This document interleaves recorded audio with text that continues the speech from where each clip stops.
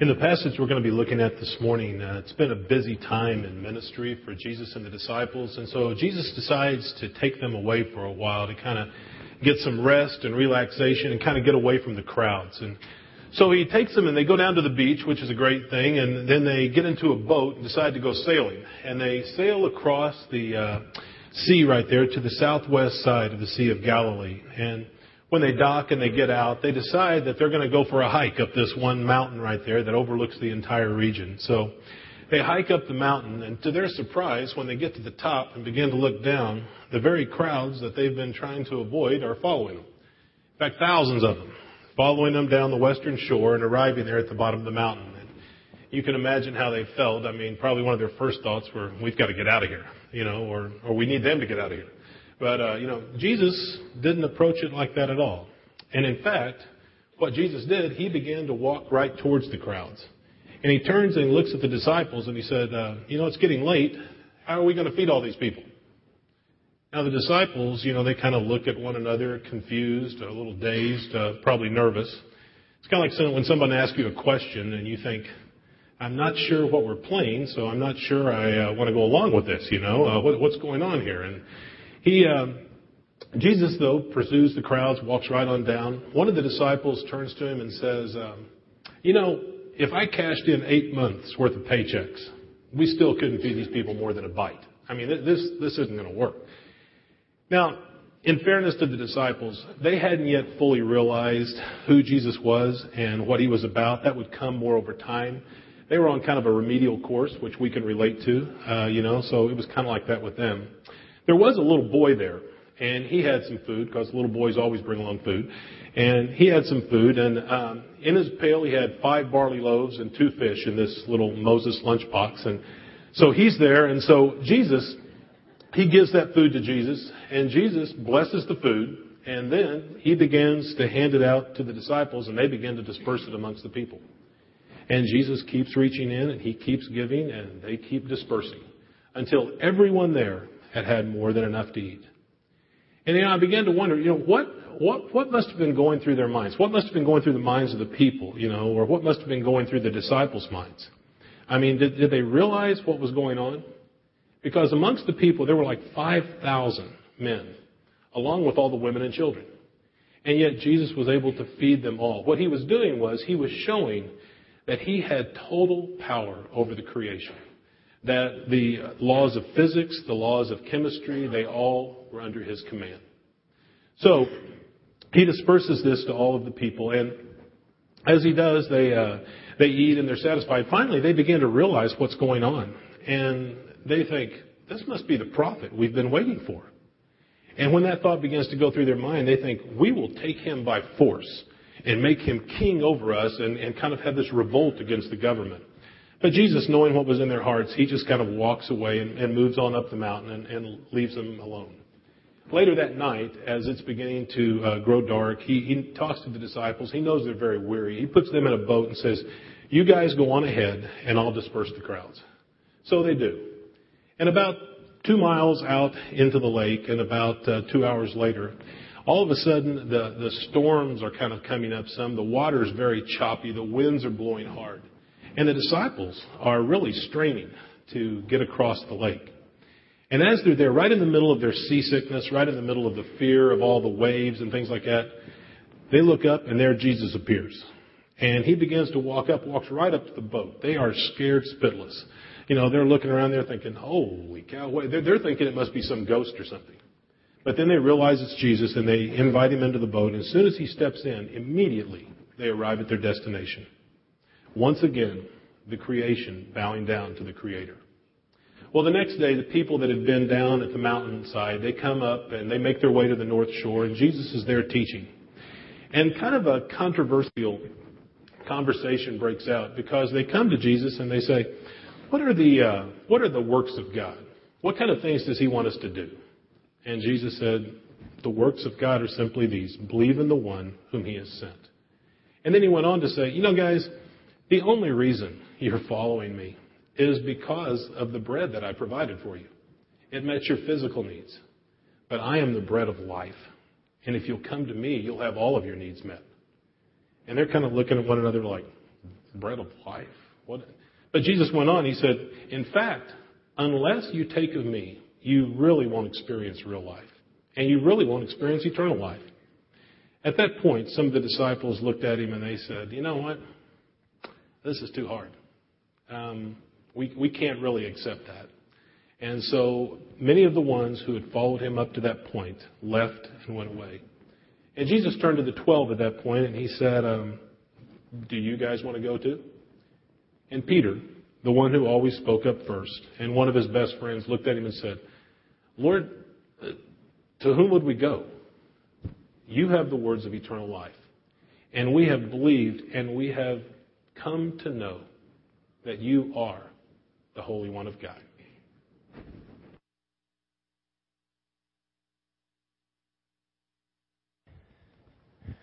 Good morning. Good to see you all here. We're going to dig into another scene from the life of Jesus this morning. We have been looking over the past several weeks at different scenes from his life to pull out of them what we can learn about his character and therefore God's character and his identity. First week on Easter, we looked at the cleansing of the temple. And we learn in the cleansing of the temple that Jesus is pure. And so we can trust him. If somebody's pure, they don't have mixed motives. They have integrity. What you see on the outside is what's going on the inside. They're wholly integrated. And so you can trust them. You really can trust them. They're going to do what they say they're going to do. And they are who they say they are. And you really can trust them. He also said in that context that the resurrection is one of the key proofs of who I am. I am the Messiah. He claimed to be the Son of God. He claimed to be God himself. He says the resurrection is going to prove that. The next scene we looked at was the woman at the well, which showed that God really doesn't play favorites. Jesus walked through Samaria, not around it. People in his day would typically walk around Samaria. At least the Jewish folks would not go through Samaria. So we gather from that God's love is unconditional. That he accepts us and he gives us what we really need. He accepts us where we are, and then he gives us what we need to get where we really need to go. And then we looked at the healing at the pool near Bethesda. And we found from that Jesus has the power to heal. That he really does care for us, and he wants to heal us if we will allow him to do so. And in that, he gave several witnesses last week we looked at that point to his identity and verify that. Scriptures being one of them, and how you can look at the Old Testament, and in the Old Testament there are many, many prophecies about the Messiah. There are at least 46 prophecies that were fulfilled in the life of Christ. And so you can learn about his identity and verify it. That's one of the ways, and he gave some other ways as well, but that's the main one. But one of the things I take away from the healing at the Pool of Bethesda, if you have open wounds, either emotionally or spiritually or mentally, don't let them fester. He can heal you. Jesus wants to heal you. Don't leave them open. Open wounds infect the way you relate to people. They infect the way that you think, the way that you handle life. Jesus wants to heal those things.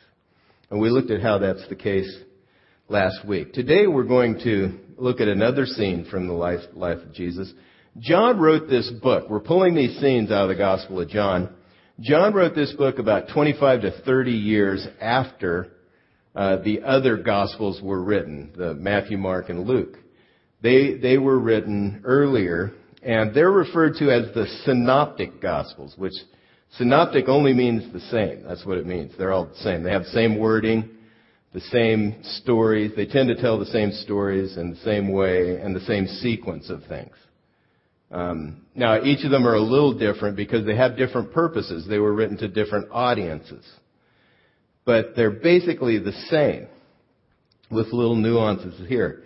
Well, John wrote after those were written, And so what he does, he writes for a very specific purpose to prove that Jesus is who he said he was. So what he tends to do is he tends to pull different scenes out of the life of Jesus. And he's not as concerned about being, I think generally he's chronologically correct, but he's not as concerned about chronicling the life of Christ as he is tracking the claims of Christ that he made.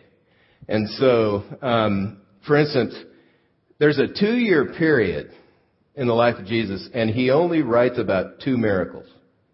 And those are the ones that Neil told about and that we're looking at today. We're really only going to look at one of those miracles, but the feeding of the thousands on the hill, and then the walking on water, which had a little miracle tucked in it. I don't know if you've ever caught it, but if you read that story, as soon as Jesus steps into the boat, they're on the shore. That's a little miracle within a miracle. It's kind of interesting. But it shows his power over creation. And we're going to look at why God would do this, why Jesus would do this in a moment. But anyway, John pulls these out of this 2-year period. 2 years, these are the only miracles he mentions, because they're very significant in terms of what they say about Jesus Christ and who he is. So we're going to dig into that. John 6 says in verse 1 through 4, sometime after this, we've been looking at some things, lots been going on. Jesus crossed to the far shore of the Sea of Galilee, that is the Sea of Tiberias, and a great crowd of people followed him because they saw the miraculous signs he had performed on the sick. So he's gathering a crowd. Then Jesus went up on a mountainside and sat down with his disciples. The Jewish Passover feast was near. He's trying to get away. It's been an exhausting week. He's trying to get away, but the crowd won't let him go. It's the Passover feast. Every Jewish person right now at this time of year should be heading to Jerusalem. But he's got their attention. So they're following these crowds, these throngs of people are following him to hear what he's teaching because it's revolutionary and to watch what he does because it's amazing what he's doing. And so that's the context for our fourth scene, the feeding of the 5,000, or really it was closer to 10,000 because they don't include in their count the women and children. But in this scene, Jesus demonstrates God's compassion to the crowd. Look at verses 10 through 13 of John 6. Jesus said, "Have the people sit down." There was plenty of grass in that place, and the men sat down, about 5,000 of them. Jesus then took the loaves, gave thanks, and distributed to those who were seated as much as they wanted. He did the same with the fish. When they all had enough to eat, he said to his disciples, "Gather the pieces that are left over. Let nothing be wasted." So they gathered them and filled 12 baskets with pieces of the 5 barley loaves left over by those who had eaten. Now that's an amazing thing, isn't it? What happened here? It says he gave thanks, and in the Greek you can pull a lot more out of the verbs than we can in English. This was originally written in Greek. It says he gave thanks. That's a one-time event. He gave thanks. Happened. When it says he distributed the loaves, it's a continual process. The verb means he started distributing and he kept distributing. So this miracle happened in his hands. So as he began to break the loaves and hand them out, it just more and more and more kept flowing out of his hands. Same with the fish. So we learn some things about Jesus in this. The first thing we learn is that even though he was exhausted, his disciples were exhausted. They tried to pull away from the crowds to take a break. It'd been a long week, maybe a long month, maybe a long couple of years. But they were trying to take a break. The crowds tracked them down. And Jesus, he chooses compassion for them. He chooses to meet their needs. I mean, I equate it to, it's been a long week, it's Friday night. I've been wanting to see this movie, so I rent a movie at Blockbuster. I've got the popcorn, it's just been cooked, it's out of the microwave, it's in the bowl, I've poured butter all over it, which is what I do, but it drives my wife crazy. But man, it's good. Let me tell you. I've poured butter all over it. I'm sitting there, and I'm just getting settled in, and the phone rings. Somebody calls, they need something. They either need to talk, they need a ride, maybe they have a flat tire. Maybe it's one of my children, they need money. It's a possibility. But I'm thinking, I just got relaxed. I have a choice to make. Am I going to help? Or am I just going to blow it off? But Jesus is in that spot. And He chooses to help. He has compassion. You know, there weren't any 7-Elevens in the first century. So these people that were following Him, they were stuck. They weren't going to find food. They were out on the hillside and they were in a predicament. So they needed someone to help them, and He did. Something else we learn about Jesus is He holds the power of creation in His hand. This is an important thing. C.S. Lewis called this the miracle of the old creation, or the miracle of old creation. Same as the water, when Jesus changed the water to wine. It's a creative miracle. It shows that He has the power of creation in His hands. There's a miracle of new creation. That means the new creation is referring to the fact that when you come to Christ, He makes you new. And that we're going to get a new body and things in heaven. But this is a miracle of old creation. And He explained that what Jesus did here is He simply short-circuited a natural process and changed a little bread into a lot of bread, and a few fish into many fish. See, Jesus was tempted by the devil at one point to change the stones into bread. That's not a natural process. Jesus said, I only do what I see the Father doing. He said that, I think if you were here last week, we read that, how He only does what He sees the Father doing. You don't see God turning stones into bread, but you see Him turning, growing grain. He multiplies seeds of grain that's planted, it grows, and it becomes, we've learned how to turn it into bread. And He does the same thing with fishies. Fishies in the sea. He multiplies them. You look in the sea and man, He's an amazing God. He has created this world that we can exist in. He's put it together just so that there's food to eat that comes from seed. There is food to eat that comes from fishes that multiply in the sea. And so C.S. Lewis suggests that this miracle was accomplished by the creative power of God. And it was accomplished to show that Jesus had that same power that God has, that created all the seed and the grain and the fish. It was a message written in small letters that has already been written in large letters across the face of the universe. That our God has ordered things in a way to take care of us. It's an amazing thing that happened here. Now, do you have a hard time believing this miracle? If you're an American, I bet you do. I bet it's hard. We tend to be very scientific, and it's hard for us to see something like this happening that is outside our realm of experience. But I would tell you, most Americans believe in God. And if you believe that God exists, why wouldn't He do this? Why couldn't He do this if He wanted to? Here's a paper. This fell down. And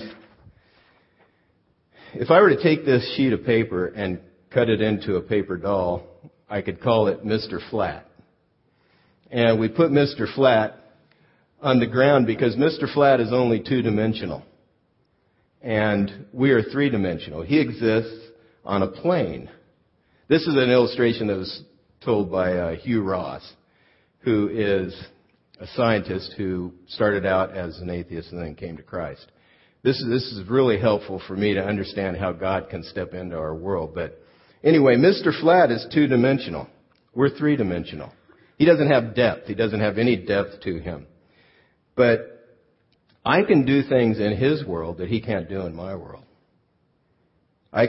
He has to, when he moves, he has to move like this. He's flat. He has to move along a plane. Well, I can go like this. I can move all around his world because I'm outside of his world. I transcend it because I'm three-dimensional. And so we live in three dimensions. That's what we know. God, who created the universe, has to transcend the world he created. He exists in more than three dimensions. He is outside of our world, and he's able to step into it and do things that we don't have the ability to do. And that's what Jesus was showing. I am who I say I am. I am the Son of God. I have the power of creation in my hands. And he was working with God. He keeps saying this. I'm working with God. I'm doing what the Father shows me. And God gives him the power to do in this world what we don't see happening. And so it's an object lesson that Jesus is giving us, that he has the power to provide for us. He has the power to step in and do things that we don't expect him to be able to do naturally. So he also used the miracle as an object lesson for his disciples. He had given them a test prior to the miracle.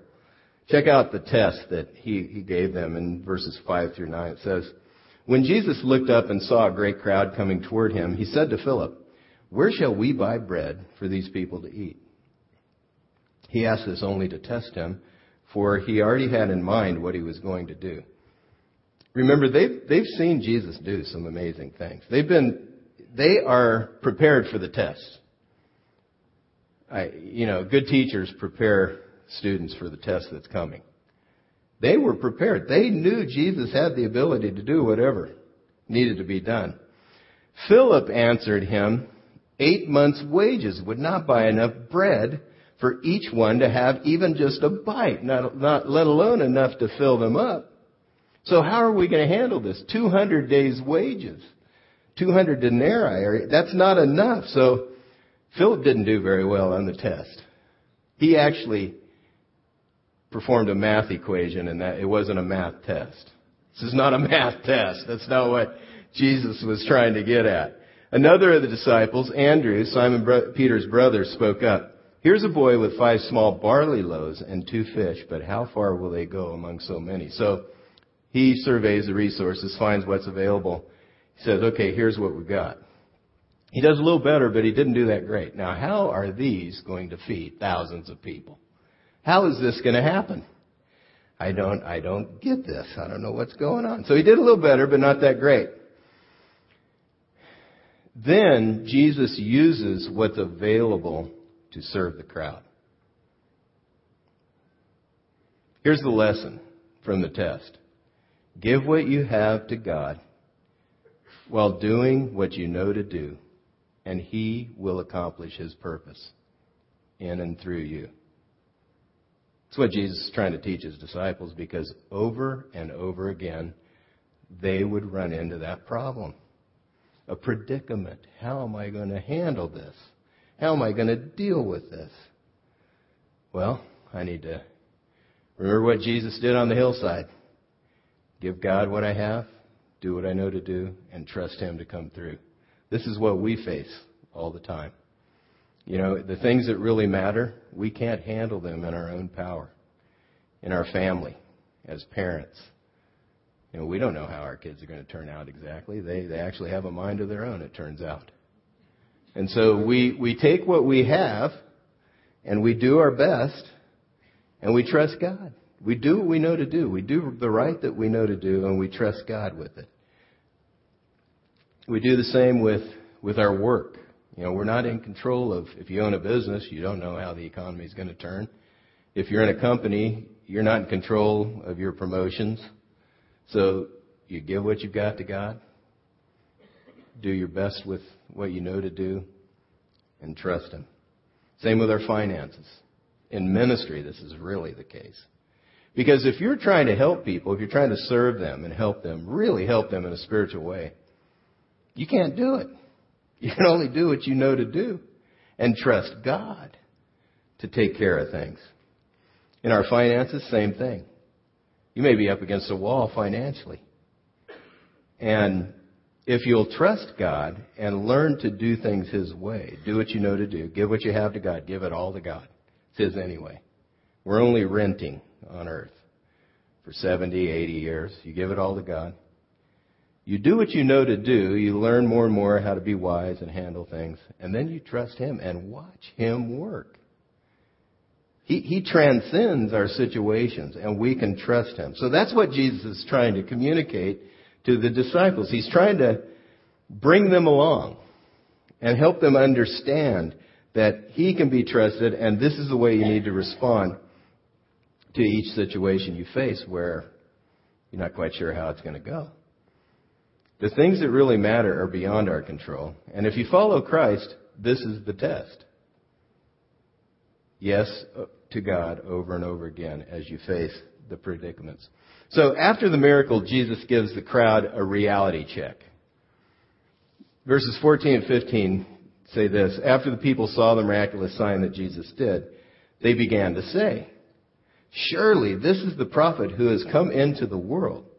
Jesus, knowing that they intended to come in and make Him king by force, withdrew again to a mountain by Himself. So He pulls back. They want to make Him king, and He pulls back. The crowds reach the right conclusion, but they have the wrong response. They begin to understand who He is, but they choose the wrong response. At this point, they should have chosen to bow their knee to Him and make Him Lord.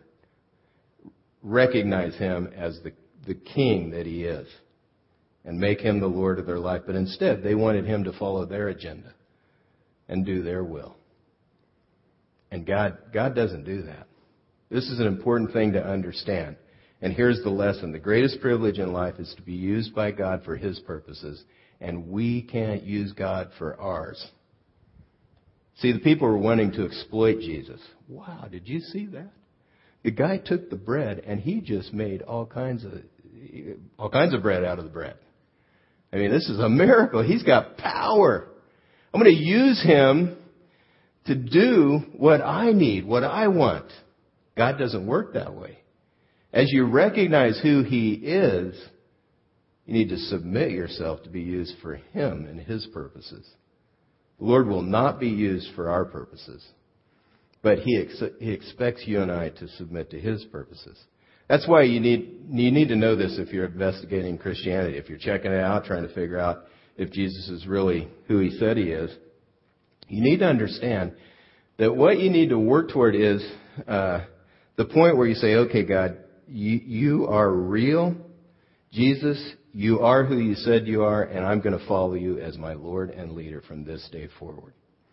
Because if you don't have that understanding, if you think that you're going to be able to use God for your own purposes, you get really confused. It is very, very confusing. Because you have something you want, and you pray about it, and you're trying to pull God along, and He's not there. He's not answering my prayer. He's not doing what I want. What's the deal? It's confusing. Because what God's doing is, He is wanting to use you for the purpose He made you for. And you can't do it the other way. Jesus didn't come to make our life easier. He did come to make our life better, but not easier. We can't exploit Him. We can't see the opportunity to use Him for our purposes, but we have to get in line with His. Then things begin to make sense when you do. The next thing you get out of this is that Jesus explains how to live for the truly important. Verse 24 through 27 says, once the crowd realized, I cut out where Jesus walked on the water and went to the other side of the lake just because if I left it in, we'd be here till 1. So I left that out. That's an amazing thing that Jesus did. And it also shows His power over creation, over the winds and the storm. But anyway, we're going to have to move on for time's sake. Verse 24 through 27. Once the crowd realized that neither Jesus nor His disciples were there. They only saw the disciples get in the boat and go across the lake. They didn't see Jesus do that. So they're trying to find Him. They don't have a GPS locator on them, so they can't find Him. They're just scrambling, trying to find Him. They got into their boats, went to Capernaum in search of Jesus. When they found him on the other side of the lake, they asked him, Rabbi, when did you get here? In other words, it's a long road around the lake, and he went directly across, so they're amazed that he got there. Well, he doesn't address that issue. He says, I tell you the truth, you are looking for me, not because you saw miraculous signs, but because you ate the loaves and had your fill. Because I took care of you. I gave you what you needed and what you wanted. In other words, they aren't making the shift to, this is God, I need to do His purposes. They're still following Him to get what they want and need out of the deal. Do not work for food that spoils, he says, but for food that endures to eternal life, which the Son of Man will give you. On Him, God the Father has placed His seal of approval. Fulfillment and joy. Jesus is trying to say this. Don't just live for the stuff on this earth. Don't just live for stuff. It rusts, it fades, it wears out. But live for the things that really matter, the things that really count. That's where fulfillment and joy comes. Bread meets a need for a moment, a while. But doing this work, doing these things that really matter, bring this sense of fulfillment that transcends that. This is what Jesus is trying to teach His disciples and communicate to the crowd. That if you live for what really matters, boy, life is good.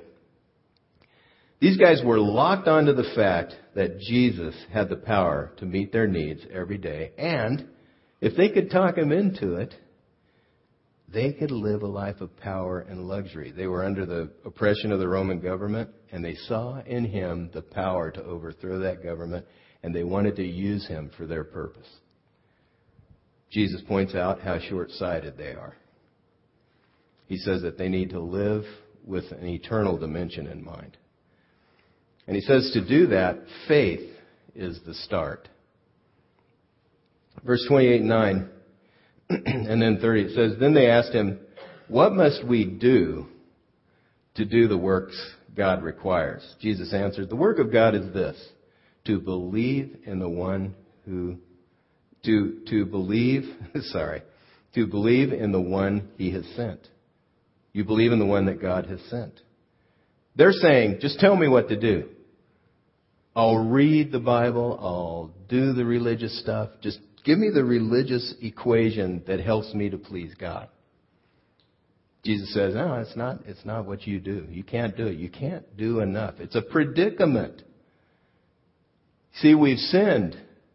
It cut us off. Our sin, our rebellion against God has cut us off from knowing Him personally, and we don't have the resources that He has to offer available to us because we've walked away from Him. He lets you live an independent life if you choose. And so we're in a predicament. How do we have a relationship with God? To have a relationship with a pure and holy God, you have to be pure and holy. And so what God does is He provides in Jesus Christ the way into that relationship. He's the way out of this predicament as well. It's all tied into what He's trying to communicate. He has provided the way out. It's amazing, isn't it? Look at verse 30. It says, so they asked Him, what miraculous sign then will you give that we may see it and believe you? What will you do? Now, hadn't He just done a couple of amazing things? Hadn't they been following because of the healing that He had been doing? They asked for another sign. Oh, what is up with these people? I'd probably want one too, to be honest. Give me another sign. Actually, one of the things that was going on behind this is the Jewish rabbis used to teach that when the Messiah comes, this is not scripture, but they used to teach that when the Messiah came, He would do the same miracle that God did in the wilderness with Moses of the manna coming down. So, for 40 years they wandered in the wilderness and God provided this manna every morning, which is kind of a mysterious thing. That would be legendary, wouldn't it? I mean, if you were among the people that this happened to, it's legendary that happened. I mean, you wake up and there's this manna. It was sort of mysterious. The word actually means, what is it? That's what manna means. So they got up and they didn't know what it was. They're like, what is it? And that's what they started calling it. What is it? Hey, how'd you enjoy your what is it this morning? And I don't know, what was that? You could do a whole routine on that, I'm sure. But so they were looking for the Messiah to do what they thought he should do. But he wasn't going to do that. It makes sense at some level, he had just broken the bread and fed the thousands. It makes sense that this is the next day. Where's today's bread? I want that. They wanted another sign.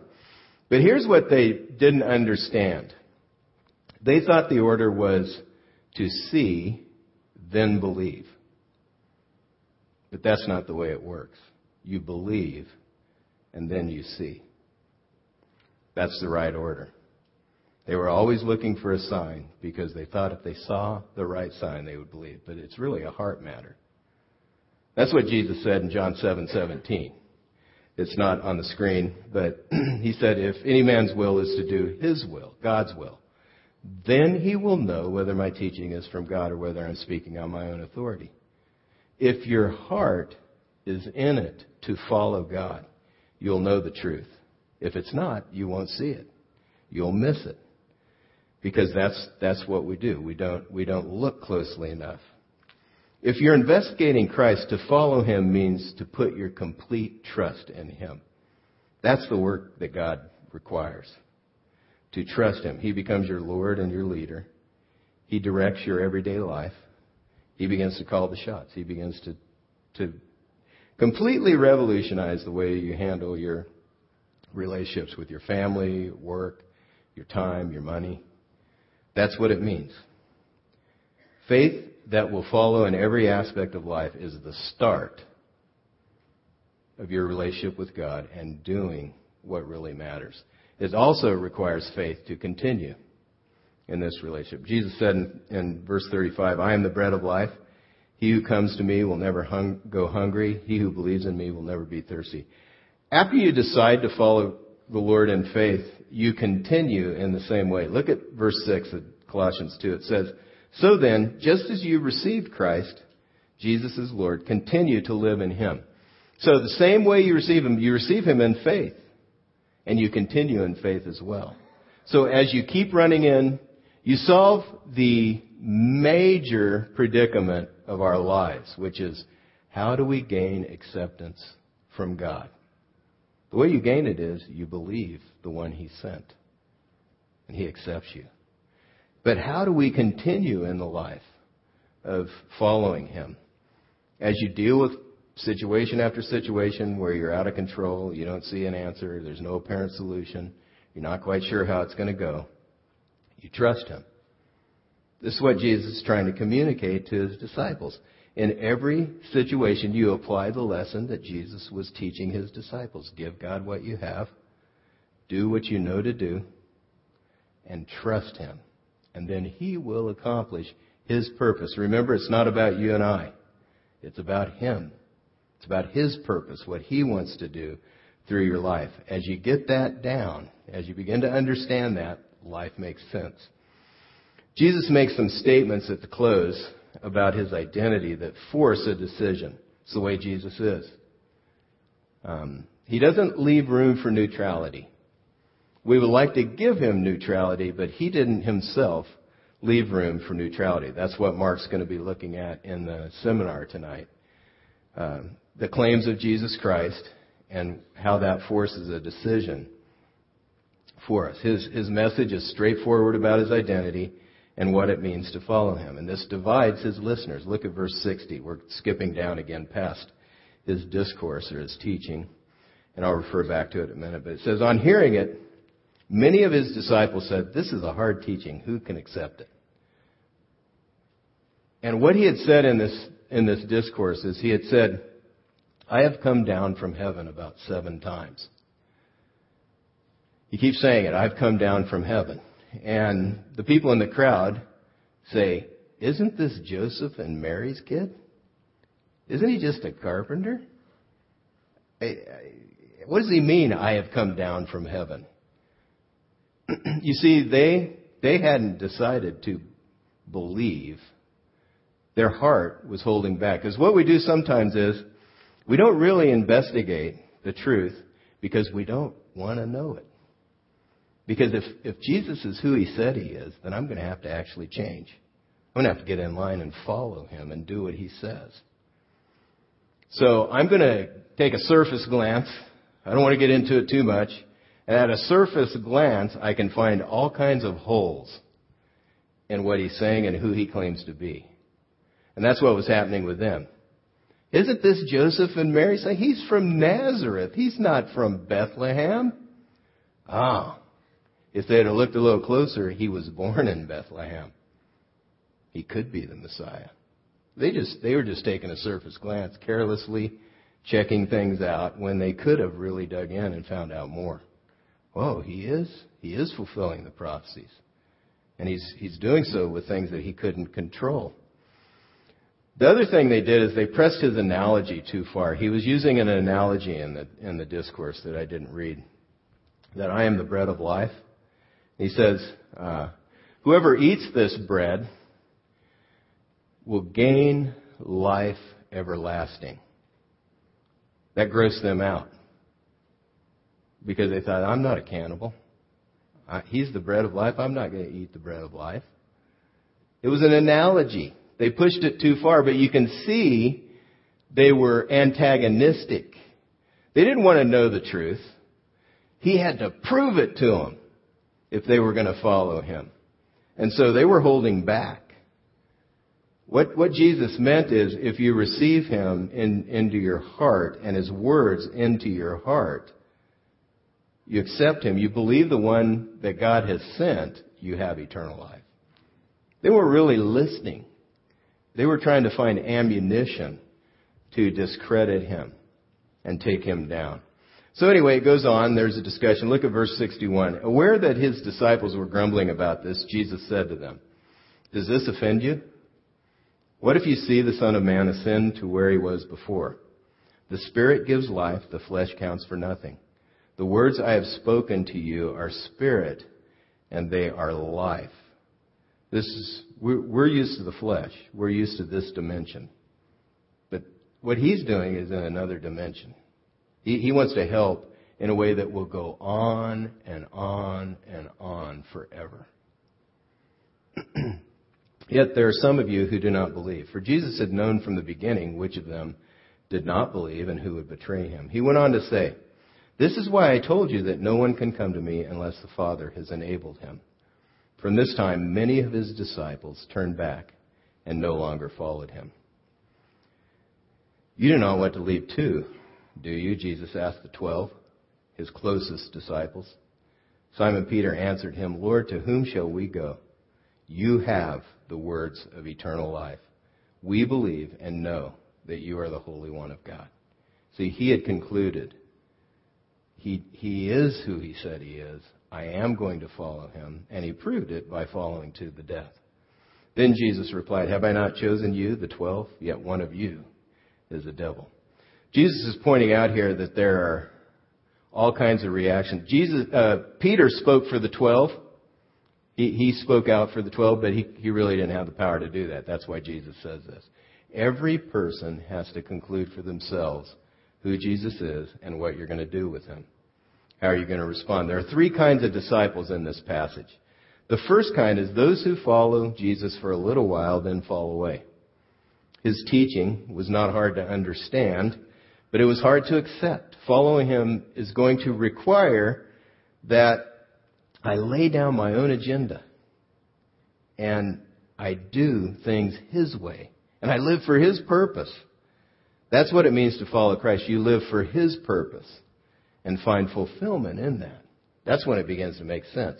But anyway, some follow for a while and then they fall away. The second kind of disciple is one who has never really come to Christ. They've never really decided to follow him. Take his claim seriously and say, okay, God, I'm giving you what I've got. They haven't decided to do that. They won't leave. They keep hanging around, and that turns out to be a problem in the end with Judas. And then the third kind There are those who cannot quit because their hearts have been captured by the love of God and the grace of God that they find in knowing Jesus Christ. Your next step in response to this message, if you choose to take it, if you're checking out Christianity, you're searching, that's what this message series has been all about, searching, investigating who Jesus said he was and what he promises to do. Your next step would be investigate. Tell God this. God, if you really are true, I will follow you with my whole heart. Would you show me whether or not you're real? That's when you begin to learn whether or not Jesus is who he said he is. A step for those who are already following could be to take your predicaments where you don't have the power. You may be in some financial predicaments, relational struggles. You don't have the power to do what needs to be done. Take that to God. Give what you have to God. Do what you know to do and trust him with it. Let's go to the Lord in prayer. Our Father, we thank you for the power that you've shown. Thank you for the life that you give in Jesus Christ. Lord Jesus, thank you for your sacrifice and your kindness to us. Help us, God, to choose to follow you and bring honor and glory to you. As we face predicaments in life where we can't see the solution, help us to give them to you, to give you what is ours, what you've given us to begin with, and do what we know to do, and then trust you, God. Help us to walk by faith in handling life and experience your power and love and grace. God, give us the ability to take the next steps that you've shown us to take this morning. I ask this in the name of Jesus Christ. Amen.